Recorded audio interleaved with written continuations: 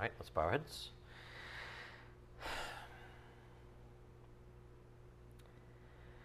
Dear Heavenly Father, we thank you again for another day to humbly come before you. We thank you that we're objects of your grace. We thank you for granting us repentance and faith in your Son, taking us as your own, adopting us once for all. Father, we ask that you bless everyone in our congregation here and our church family, especially those who are sick and struggling and can't be here. We ask that you comfort them in a special way as only you can. And Father, we also ask that you have your word enter our hearts tonight in a way that we can understand. We ask that your Holy Spirit teach us supernatural things. And Father, most of all, we're grateful and thankful for your precious Son, Jesus Christ, for sending him out of heaven to become a man, to once and for all die for our sins and remove our debt from us. Father, we are eternally grateful. Help us to every day just simply be grateful and walk in that gratitude for all the love you've shown us. We ask all these things, Father, in the name of our precious Lord, God, and Savior, Jesus Christ, and it's by the power of your Spirit we pray. Amen. The Deceitfulness of Sin, Part 69. So, on Sunday, a few main themes came up. So I'm going to try to, review those and give you what the Spirit gave me in my preparation. It might seem a little bit, sudden starts and stops, if you know what I mean, jumping from one topic to the next. But that's okay. We're going to review one at a time and see what he has for us and see how it blends as well through the Spirit. So let's start with this idea, just something to think about. Think about this. How about living in a lifestyle of encouragement and peace? Just imagine, think about if your lifestyle, your daily lifestyle, was one of encouragement and peace. Might that sound like a sanctified life to you?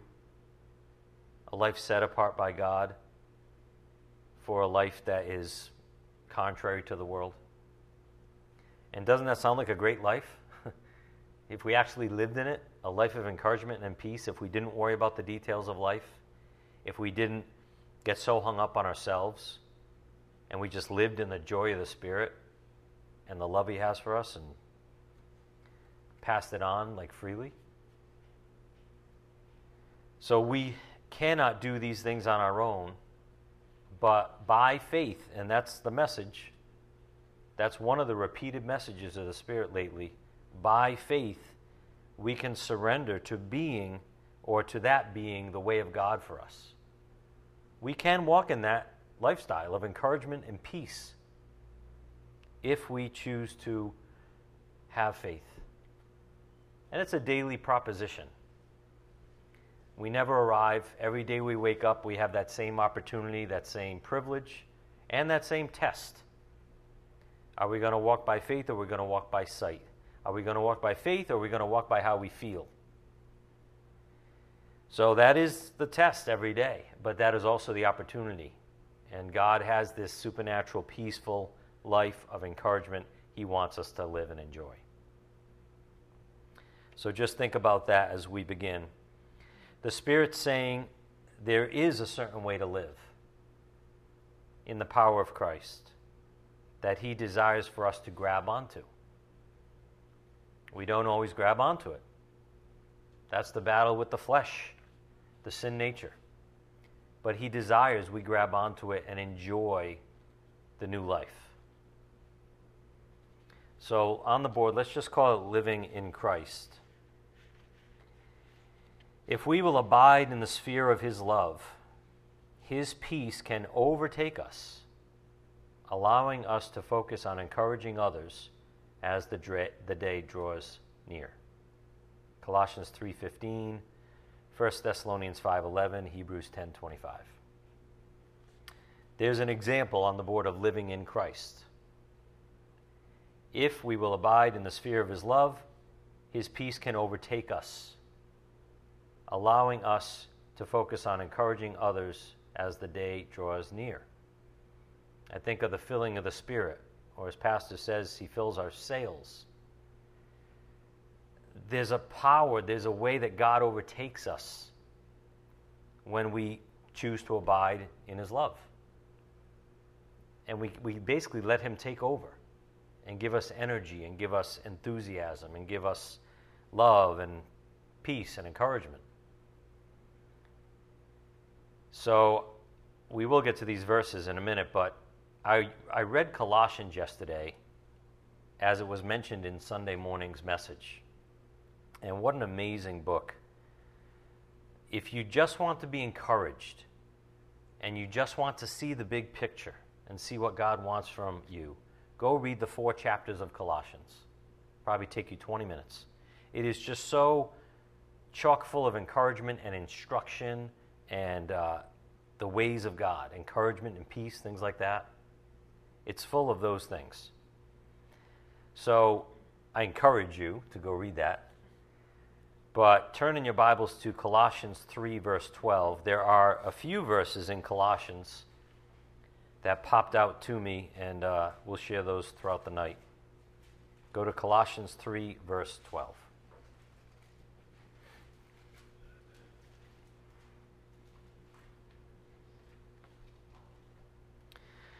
So, as those who have been chosen of God, holy and beloved, put on a heart of compassion, kindness, humility, gentleness, and patience, bearing with one another and forgiving each other.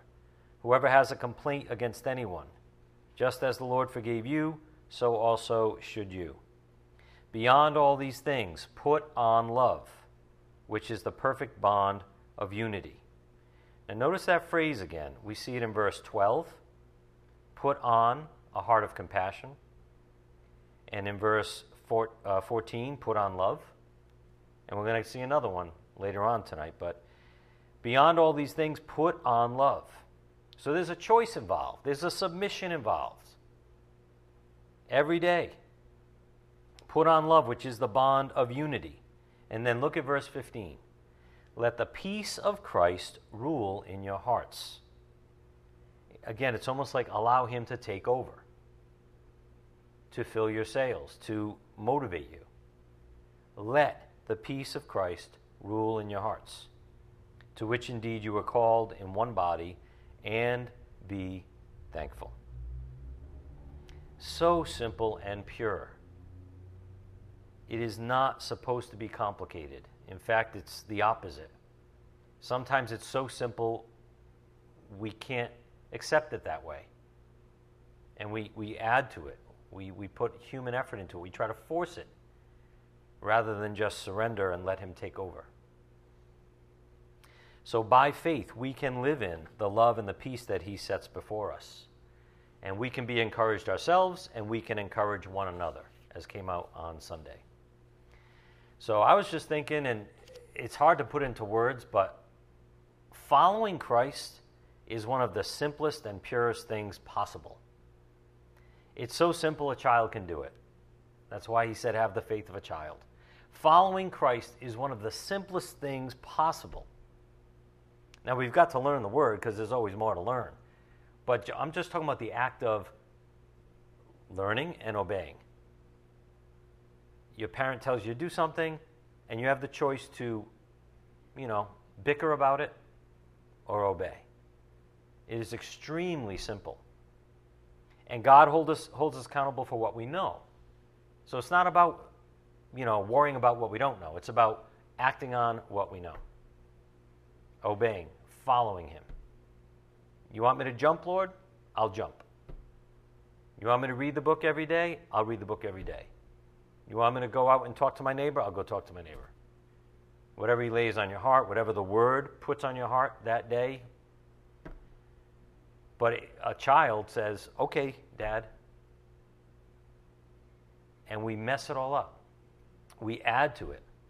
It's as simple as see him and follow him, or learn from him and follow him. And that's the path to peace and encouragement. Like verse 15 again says, let the peace of Christ rule in your hearts, and be thankful. On Sunday, we also heard a lot about the value and power of encouragement, in particular, encouraging others, to our point on the board, and not sitting back and waiting to be encouraged ourselves. After all, it's more blessed to give than receive, right? It doesn't make sense to the flesh, but we know when we give, when we truly give from the right heart, how blessed we are because of it, how happy we are because of it. Turn to 1 Thessalonians 5:11. 1 Thessalonians 5:11. Again, the point on the board regarding living in Christ. If we will abide in the sphere of his love, his peace can overtake us, allowing us to focus on encouraging others as the day draws near. Colossians 3:15, 1 Thessalonians 5:11, Hebrews 10:25. Look at 1 Thessalonians 5:11. Therefore, encourage one another and build up one another, just as you also are doing. But we request of you, brethren, that you appreciate those who diligently labor among you, and have charge over you in the Lord, and give you instruction, and that you esteem them very highly in love because of their work. Obviously, this refers to someone like your pastor. Don't forget about them. Appreciate them and esteem them highly, very highly. In what? Love.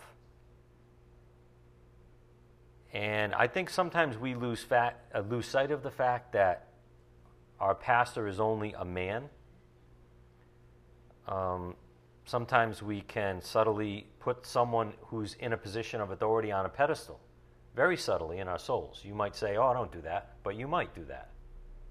And what happens when you do that is you forget that that person in that position is only human and has similar struggles and weaknesses that you do. So don't become too familiar with that fact, and because of the position and the responsibility he has, esteem him very highly in love. Encourage him, as this passage also says. And what came out on Sunday is, let's not fall for sin's trap of familiarity. Back to familiarity again. It seems like it comes up every year or two, where it hits us in the face a little bit. And if you think about it, that is an ancient trap from the beginning of time, when even Lucifer became familiar with the Lord his God. I think familiarity is one of the greatest deceptions of all in our sin nature, and unfortunately we do it over and over. It's just part of, rescue me from this body of death, Lord, right? Who will save me from this body of death? As long as we're in this body of death, we're going to keep falling into it occasionally because we're just human and we're battling the sin nature. But we can pay attention. We can not give in to it. We can catch it right when we're notified by the Spirit somehow or by another person. But we must be on guard for it. I was thinking about familiarity and how it comes at us in waves. Doesn't it? It comes at us in waves. Like if you're in the ocean, right, a wave hits you, and then you get a little break, right, and then it hits you again. And you're like, geez, I didn't see that coming. That's familiarity. It's like I didn't recognize I was in it.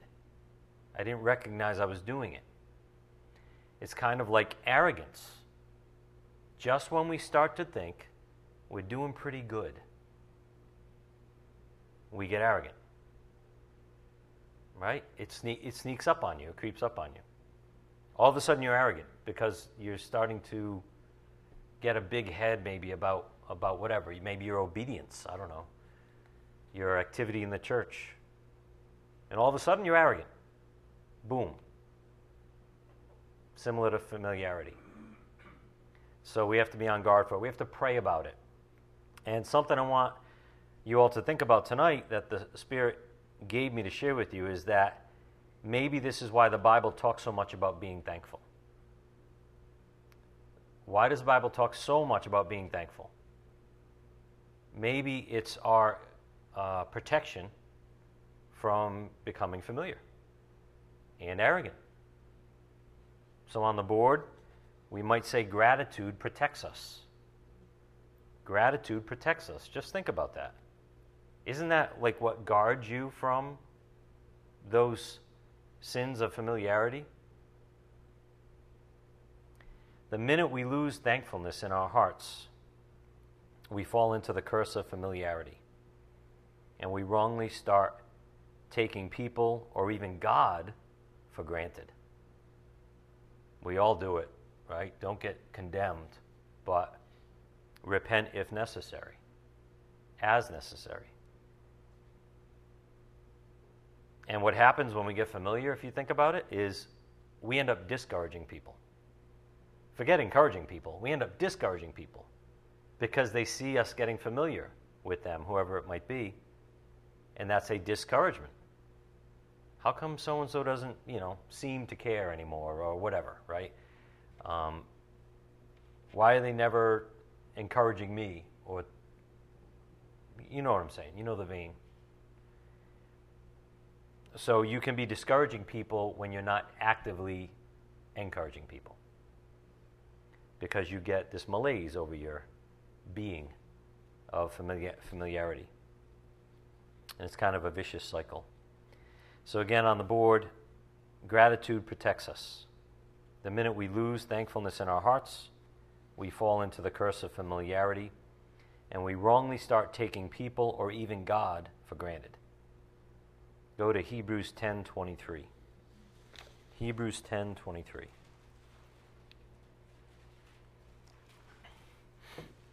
That's the most sickening thing, isn't it? We actually take God for granted. That's amazing. That's the wickedness of sin.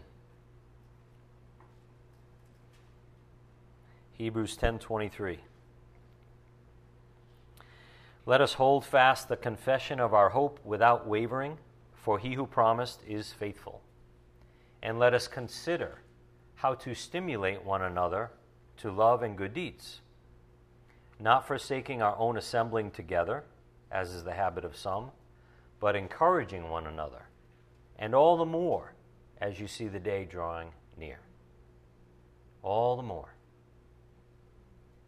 Think about the power in someone saying to you, you can do it, God is with you. I'm sure you've all had something like that at some point in your life, I hope. Think about how you feel when someone says that to you. You can do it, you should go forward in that, God's with you. And you might have been hemming and hawing and doubting, thinking about going back to sit on the couch instead of stepping out by faith. And just at the right time, God brought someone in your path who said something like that to you. And by the way, it might have changed your whole life because you stepped out in faith, because someone encouraged you, and now your whole life is different because of the domino effect of that, the ripple effect. So we're all weak in the flesh, as we know, and we all need encouragement at times to go forward in the faith, to step out in faith even. And that power is always available in your tongue. Think about the power we have at our fingertips, excuse the expression, but in our tongue. Think about the power we have at our fingertips in our tongue. We can change someone's day with our tongue, positively or negatively. Just like the blog talked about last week, sticks and stones. The tongue has a lot of negative power if it's used the wrong way, but think about the positive power. You know what it feels like when someone says to you, you can do it. God is with you. So why don't we use that for good? Why don't we use that for God's glory? That power, that privilege he gave us. Go to Philippians 2, verse 3. Philippians 2:3. So regarding this, the Spirit had us also consider the root cause of godly encouragement. What's the root cause of godly encouragement?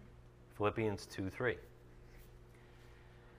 Do nothing from selfishness or empty conceit, but with humility of mind regard one another as more important than yourselves.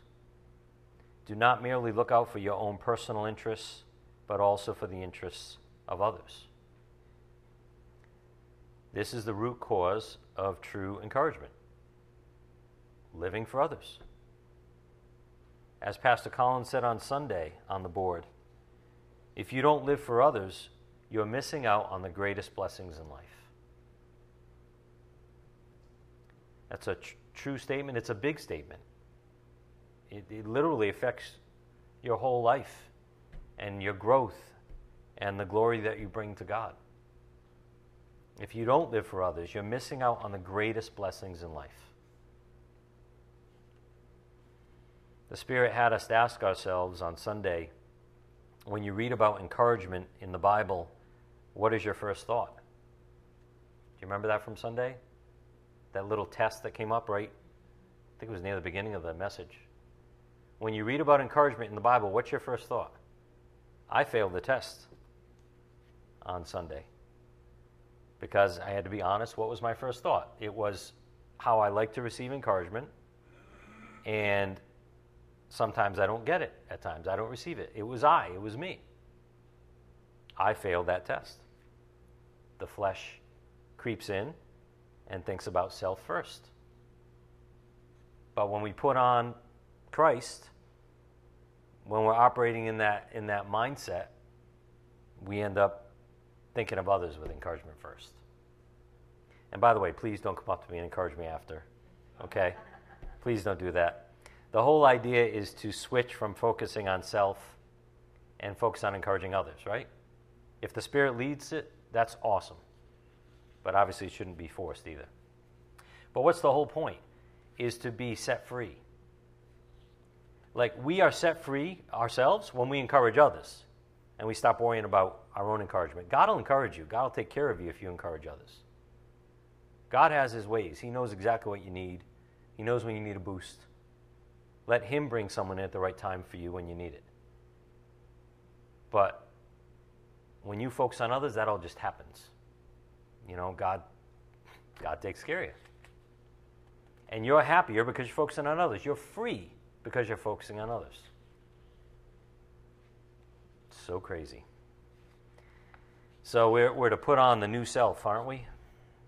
We already saw that phrase, put on, in Colossians 2, I think it was. And here's another verse in Colossians 3 on the board.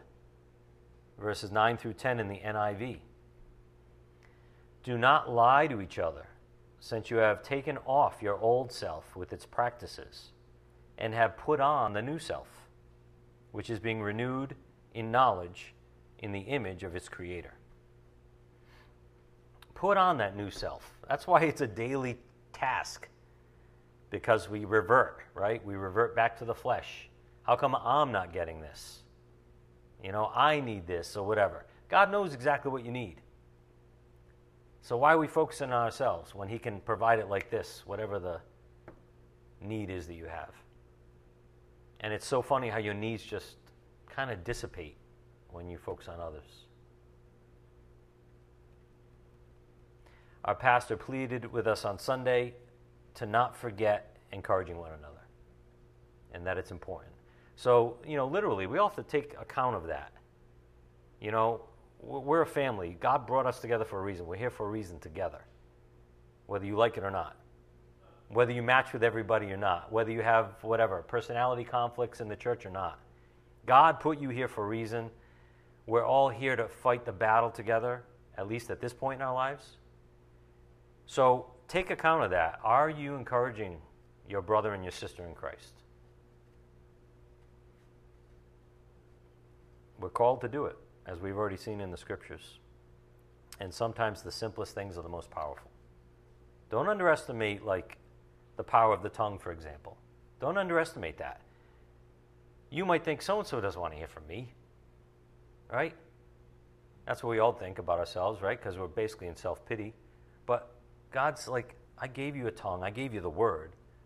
Will you go encourage somebody? You might say literally 2 words to somebody that are encouraging, and it might turn their attitude around, their perspective around. And you may or may not even know it. That doesn't matter. So don't forget the power in that. We got to support each other that way. We don't do it. Not all the time, but sometimes just, you come to church, you go out, you might not keep in touch with anybody, you might not reach out to anybody. Why not? Encourage one another as long as the day is drawing near. Do it more and more as the day is drawing near. So recently, the Spirit also had us talking about debt and how living in debt is not part of God's plan for us, regardless of what kind of debt it is. Spiritual debt, financial debt. God wants His children to be happy and free. So how can you be free if you have debt? When you have debt, it's like the opposite of freedom, isn't it? It's basically a chain upon you, holding you down. So on the board, we've seen our debt has been paid, thank God. By grace, God ensures we aren't enslaved to debt. We've seen Romans 6:23 a couple times. By grace, God ensures we aren't enslaved to debt, in particular the debt of our sins against God. He's removed that, thank God, once for all. And there's an interesting translation in the ESV. I'll put it on the board for you. Once again, in the book of Colossians, chapter 2, verse 13 and 14. And you who were dead in your trespasses and the uncircumcision of your flesh, God made alive together with Him, having forgiven us all our trespasses by canceling the record of debt that stood against us with its legal demands. This He set aside, nailing it to the cross. That's a good way to put it. Canceling the record of debt that stood against us with its legal demands. In other words, the law demands judgment for a debt. The law demands repayment. Any good judge would say that. If you owe someone, if you're in debt to someone, it must be. And that very debt that must be paid was removed in Christ. So God doesn't want any of His children to be in any form of debt because it causes slavery. But the absence or relief of debt means freedom. And isn't that what Christ died for? Isn't that why He came? On the board, Galatians 5:1. It was for freedom that Christ set us free. Therefore, keep standing firm and do not be subject again to a yoke of slavery. The Lord is saying, I did all this work for you. I finished it, in fact. Now take advantage of the freedom I purchased for you. Take advantage of the freedom I purchased for you. Are you going to choose to live in that freedom or not? Or are you going to go swim in the mire again, as Peter would say? Go wallow in the mire again. Look what it says on the board again. There's a choice still involved, right? It was for freedom that Christ set us free. Therefore, keep standing firm. And do not go back. Do not be subject again to yoke of slavery when the debt has been paid. He desires freedom for us so much. And yes, He has purchased it eternally for us. But experientially, that's where our daily walk comes in. Is it going to be by faith or by sight once again? Experiencing this freedom can only come from continual seeking, as we've seen. So on the board, this is another topic that's been on our plate, the necessity of seeking. There's no other choice to growing in God's grace and knowledge than seeking. There's no other choice to living in the freedom He died for you for than seeking. That's God's way. That's God's demand on us to receive and to enjoy His freedom in this world. So on the board, being subject to the flesh for now, we need to feed our souls with His truth to live in the freedom He purchased. Proverbs 8:17 and Luke 11:9 through 10. We've seen Luke 11 several times now. Ask and you shall receive, right? Knock and it will be open to you. Seek and you will find. That's how God set it up. That's how God set up this thing called life. Go to Proverbs 8:17.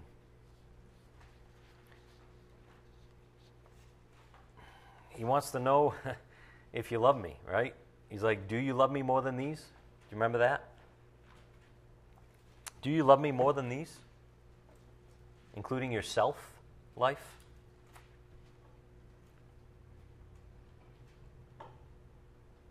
Again, on the board, the necessity of seeking, being subject to the flesh for now. We need to feed our souls with His truth to live in the freedom He purchased. Proverbs 8:17. I love those who love me, and those who diligently seek me will find me. Any questions? It doesn't get any clearer than that, does it? There's no wiggle room out of that. There's no alternative. I love those who love me. I'm waiting for your reciprocal love. I'm waiting for you to respond. And when you respond, I'm going to give you more and more of my treasures, more and more of my secrets, more and more of my peace. Those who diligently seek me will find me. Listen, you only diligently seek someone unless you love them, if you love them. You do not diligently seek someone if you don't love them. You can try to force it, but it's not real then. And God knows our heart. But the Lord promises those that seek Him will find Him. And we're told to do so diligently, not passively. We're talking about heart issues here. And only God can fix this in us, by the way. You can't force it. All we can do is humble ourselves before Him and say, God, give me more faith. God, help me seek you diligently. Help me love you more. That's all we can do in humility. We can't force it and make it happen. All we can do is bow. And in that way, God's going to give it to you, supply it to you, fill you with His Spirit more. We're told to seek diligently, not passively. So we need to repent from our passive attitudes. I know I do. You know, especially in it's the curse of our prosperity. Prosperity is such a difficult test in America. We have all this stuff, and it makes us passive. It makes us passive almost by nature. It almost pushes us to be passive. And we miss out. So God says, repent of your passiveness. Like, I want you to chase after me, God says. Look at the cross. Look what I've done for you. Let that love motivate you. I want you to chase after me. I want you to love me back. As came out on Sunday, it really is grotesque to not put God first. And what is that? That's sin. That's sin, missing the mark. How do we not put God first, right? If He's our creator, which He is, how do we not put God first? It doesn't make any sense.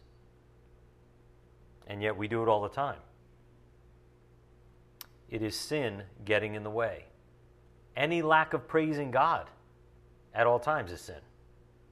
I mean, some people think they're not sinners, but they don't understand that even failing to praise God is a sin.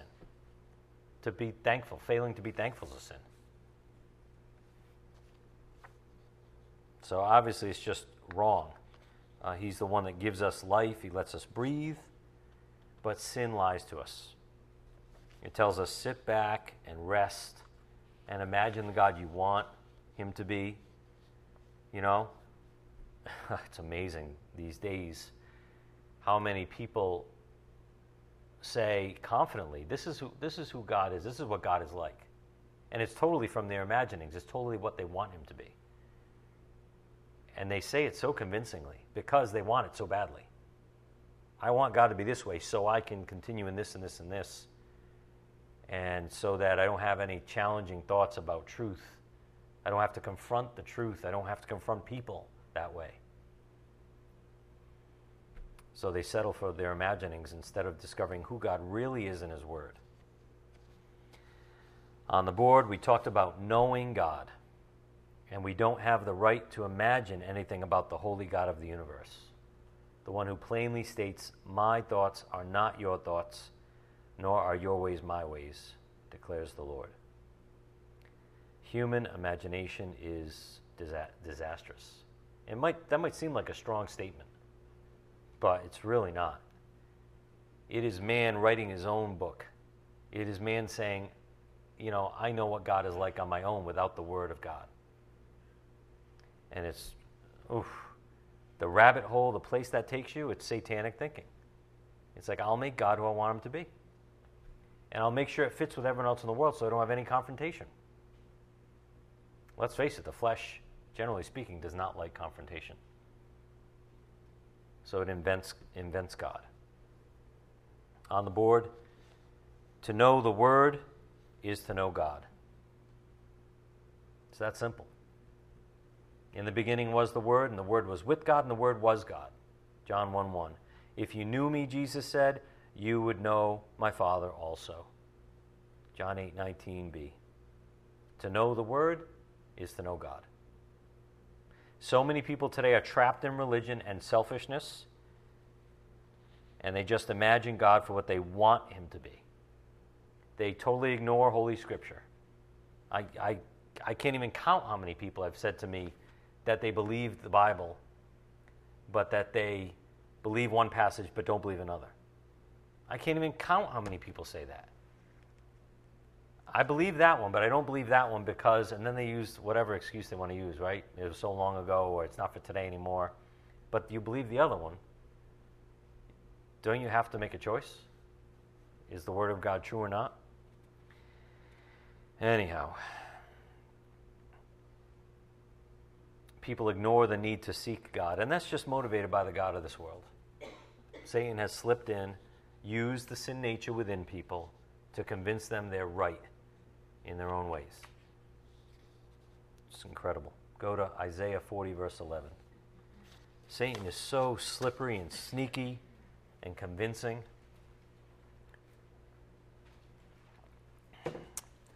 That's what deception's all about. Isaiah 40, verse 11.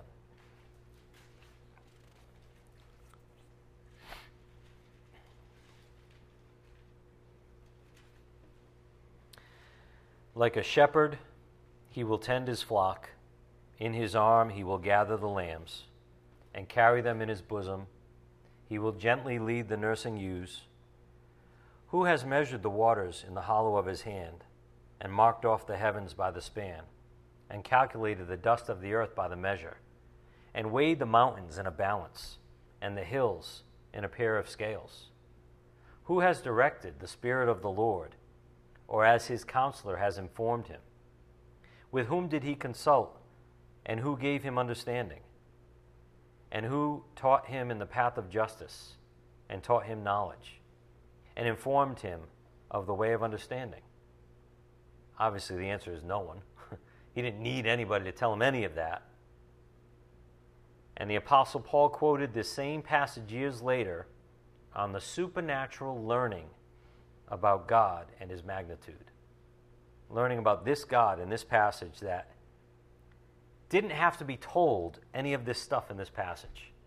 This is stuff, if you look at it again, like in verse 12, this is stuff that man and science still have no idea about. And yet God didn't even have to be told by anyone, because He is. Turn to 1 Corinthians 2:14. 1 Corinthians 2:14.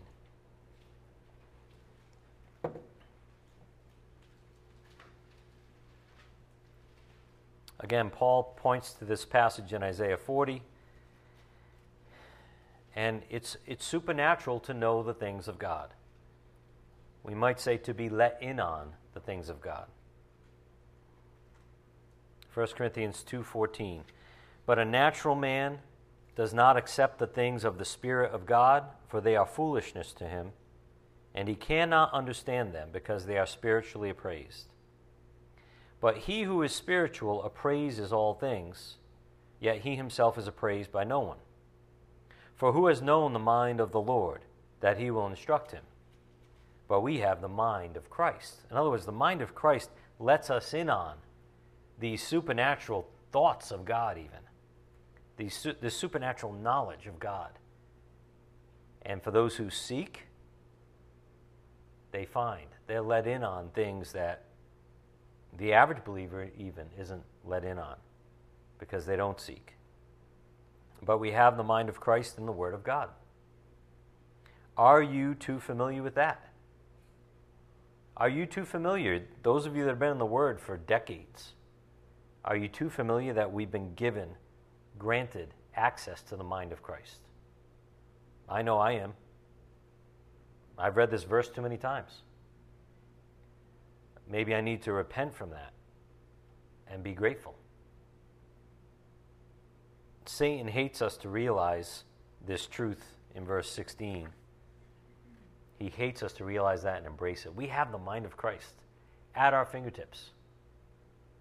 You seek, you will find. Satan hates that. He hates it when we decide to seek. Instead of just play the game and go through the motions and be passively accepting of where we're at, so to speak. He hates when we decide to seek. Because we're going to know things that he doesn't want us to know. And they're going to set us free. So this immovable truth came out on Sunday on the board regarding knowing God. If we want a relationship with him, we must dine on Holy Scripture. For one example, Psalm 1, verses 1 through 3. You can turn there to Psalm 1. But if we want a relationship with him, if we really do, we have to dine on Holy Scripture. Like it's the finest meal of our day. Familiarity doesn't lead us to do that. I was thinking during Sunday's message how relationships are investments. If they're going to be good and fruitful and happy relationships, you have to invest into them. And when we invest our time and our hearts into the Word of God, we will find the peaceful, loving relationship God wants us to have with him. God designed us to have with him, a place of true happiness and contentment. Kind of like a tree planted by the water. Don't read the verse yet. Just imagine being a tree. Imagine you're a tree, and you're planted by the water. You're planted by the stream, and your roots get to dip in to the water itself and always be connected to the water, who is Jesus Christ. That's what the picture is in Psalm 1. But this is for the one who delights in his word. Look at Psalm 1:1. How blessed is the man who does not walk in the counsel of the wicked, nor stand in the path of sinners, nor sit in the seat of scoffers. But his delight is in the law of the Lord. And in his law he meditates day and night. Again, the point on the board. If we want a relationship with him, we must dine on Holy Scripture. Again, verse 2, but his delight is in the law of the Lord, and in his law he meditates day and night. He, this man, will be like a tree firmly planted by streams of water, which yields its fruit in its season, and its leaf does not wither. And in whatever he does, he prospers. Isn't it great when you see glimpses of God taking care of you? When you see ways that he comes into your life and takes care of you, almost like on the back end, or with things that you weren't looking at, or things out of your control? Isn't that wonderful when you see God take care of you that way? What is that? Whatever he does, he prospers. That's a promise to the one who delights in the law of God in verse 2, meditates on his law. That man, the one who seeks, will be like a tree firmly planted by streams of water that never goes dry. Isn't that what we want? Yeah, but we want it on our terms. But God says, plain and simple, faithful child, if you seek me, you will find me. No matter the drought or the heat of the day, the heat in this world that comes on us, I had it this afternoon with people and with the computers. It's just like pressing on me for like 3 hours. I'm like, ugh, this is brutal. And then God like kind of filled my cup at the end of it. But like, how does that happen? Why does that happen? He promises to reward if we follow him. And this is something done by the Lord. Again, we can't force this. This is done by the Lord. Our only thing we can do is have a holy surrender every day. And he does it all. He plants us by the stream. So we're back to seeking God in his word. Go to John 1:1. John 1:1. We're back to seeking God in his word. And what came out on Sunday was the beauty about his word is that it's self-authenticating. There are times you're going to read the Bible and you're going to be like, wow, I know that's from God. I don't know how. I mean, we know it's from God, but what I mean is like when you experience that, when you read something and say, there's no way a man wrote this. And it may not even be a prophecy. It may not even be a specific proof. Just the wisdom that comes from the word, you have to conclude God just is behind this. God spells it out so perfectly all the time. And his word is self-authenticating in that way. John 1:1. In the beginning was the Word, and the Word was with God, and the Word was God. He was in the beginning with God. All things came into being through him, and apart from him, nothing came into being that has come into being. So he is the Word of truth. A little bit more about this self-authenticating nature of God's Word on the board. This came out on Sunday, 2 Timothy 3:16.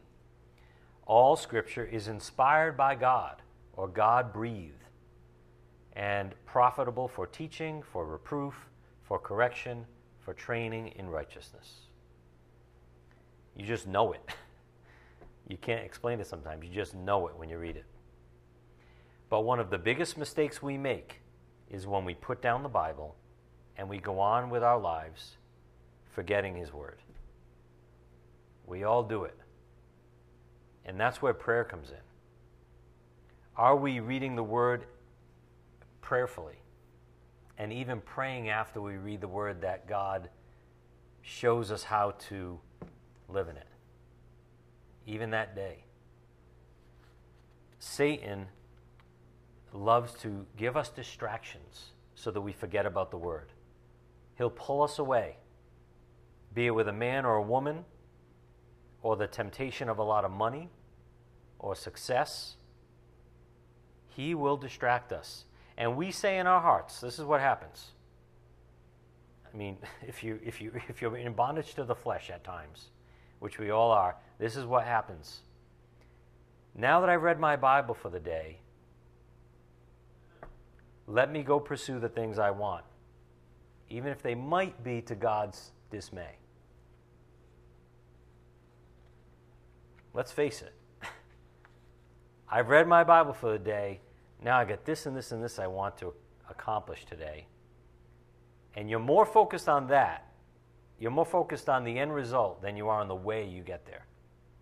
And that's a sign that Satan has gotten into your heart. I want it. I'll take it my way if I have to. God, I want it your way. Yeah, right. I want it my way. I'll take it my way if I have to. That's a subtle lie that our sin nature is peddling to us every day. And if we're not prayerful about it, Satan is going to wrap us up. He's going to pull us away from the truth. You can keep reading your Bible and still be pulled away from the truth. And Satan's going to try to give us what we want now, so that you don't have to wait on God's way. And that ends in misery. So that's another way that Satan capitalizes on our sinful nature, which is the enemy within. He tries to capitalize on our impatience and our lusts. So are we going to walk by faith or by sight? We might say that's what it comes down to. On the board, by faith or by sight. 2 Corinthians 4:18, while we look not at the things which are seen, but at the things which are not seen. For the things which are seen are temporal, they're temporary, but the things that are not seen are eternal. 2 Corinthians 5:7, for we walk by faith, not by sight. If we become distracted, we miss out on the power of God's word. If we let Satan distract us through our sin nature, we miss out on the power of God's word in our lives. You can check off the box that you read your Bible today, but you're not going to have any power if you give in to this distraction of my way. Go to Hebrews 4:12. Hebrews 4:12. Are we going to live by faith or by sight? Are we going to have faith in the Word of God? Not just read the Word of God and do our duty. Are we going to believe what it says?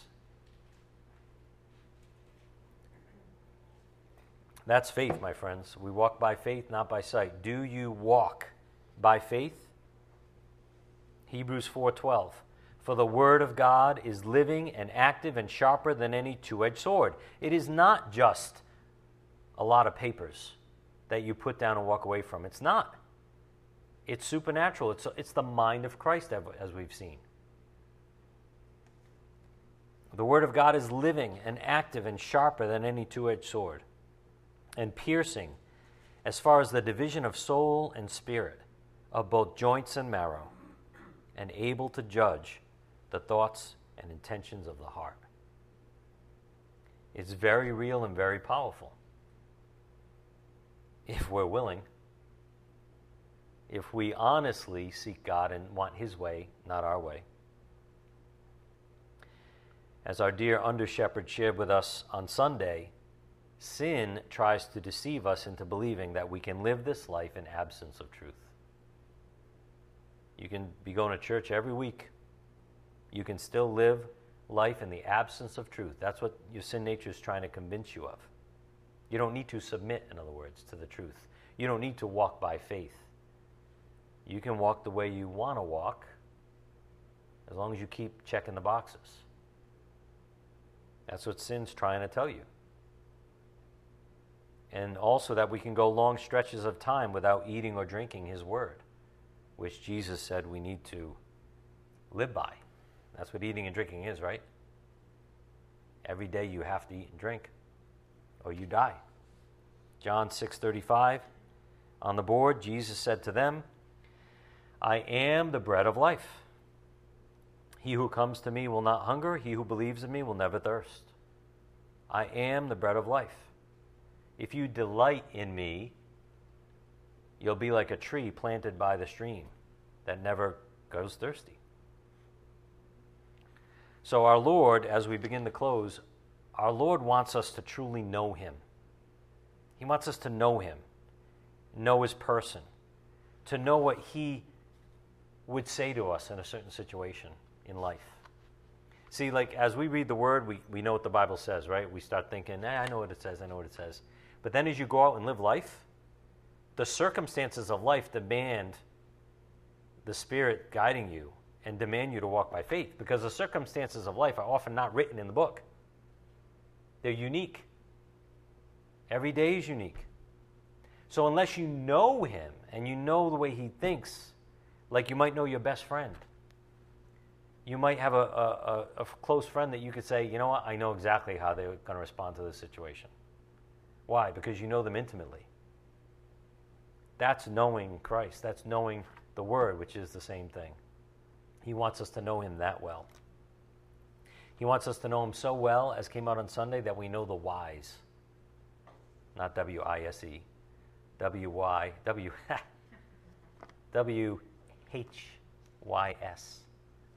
The whys. He wants us to know why He wants us to do certain things. That's knowing his heart. And that is the fruit of a good relationship. And that takes investment of getting to know him. Not just reading the word to check the boxes, but seeking his heart in the word. Seeking to get to know his person. And we just don't understand him that intimately as a new believer. So he's like, you seek, you'll find. I want to show you so many things, our Father says. But you have to want to know me. I love those who love me. Proverbs 8:17. Those who diligently seek me will find me. These things must be learned. It's a relationship. It's getting to know Jesus as your best friend. But what's the only way you're going to do that? Through the Word. It's the tool, it's the equipment, it's the supply that he gave us. And it is a test. On the board, we were told on Sunday to synthesize these things.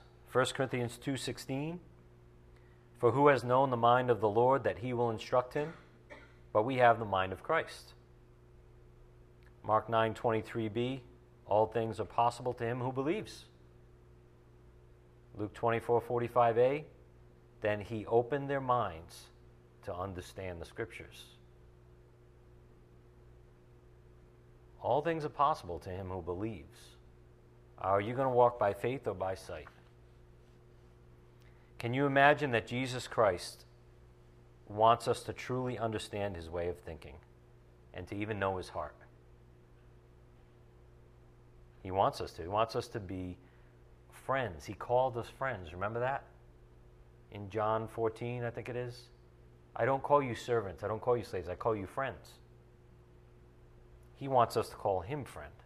He wants us to want to know him that way. And so we literally know his heart. And he will grant it to those who continually seek him in humility. We can't fake God out because he looks at the heart. And if you're struggling, you got to bow down and ask for help. You can't make it happen. You got to bow down and ask for help. To those who don't really want it or want to know him, he will let them go without, by their own choice, to not actively love him and pursue him. So the greatest form of obedience, and this is what we'll close with, which came out on Sunday, the greatest form of obedience is reading our Bibles, is submitting to the Word. Holy Scripture is going to teach you.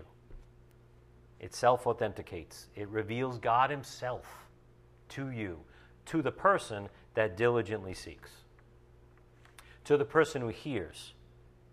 Remember when Jesus said, he who has ears, let him hear, right? Didn't everyone have ears? What was he talking about? Are you willing? Are you listening? You can hear this voice all you want right now. Are you listening? That's an attitude of the heart. Back to that again. That's an attitude of the heart. Are you listening? It's talking about humility. Do you really want to know me? Or are you going to be religious and try to pacify me passively? Romans 10:17, we'll close with this in the English Standard Version. So faith comes from hearing, and hearing through the word of Christ. One way only. You want more faith? Get more of the word. He'll give you more faith when you humbly bow to the word for what it really is, the word of God. And let's not be familiar with that. We all get that way. We all get familiar with the word of God because we've heard it over and over and over. And that's where repentance has to come in every single day. Because we're horrible. The flesh is horrible. It wants us to not honor the word for what it is. His very person even. Let's bow our heads. Father, we thank you so much for your word and your spirit that guides us and teaches us. Open our eyes, Father, and help us have the right heart. We need more faith. We need you to teach us how to love you and how to love your word properly, how to never be familiar with you. Help us to always be grateful and thankful, Father, as our protection from such horrible attitudes. Help us be grateful every day with the faith of a child, Father, for what you've done for us at the cross and for revealing your very person in your word. Father, we ask that you bless us all as we go tonight. Help us to dwell on these things and pray about these things, and help us spread your wonderful truth to a lost and dying world that needs it so desperately. We ask these things in Christ's precious name, and it's by the power of your Holy Spirit we pray. Amen.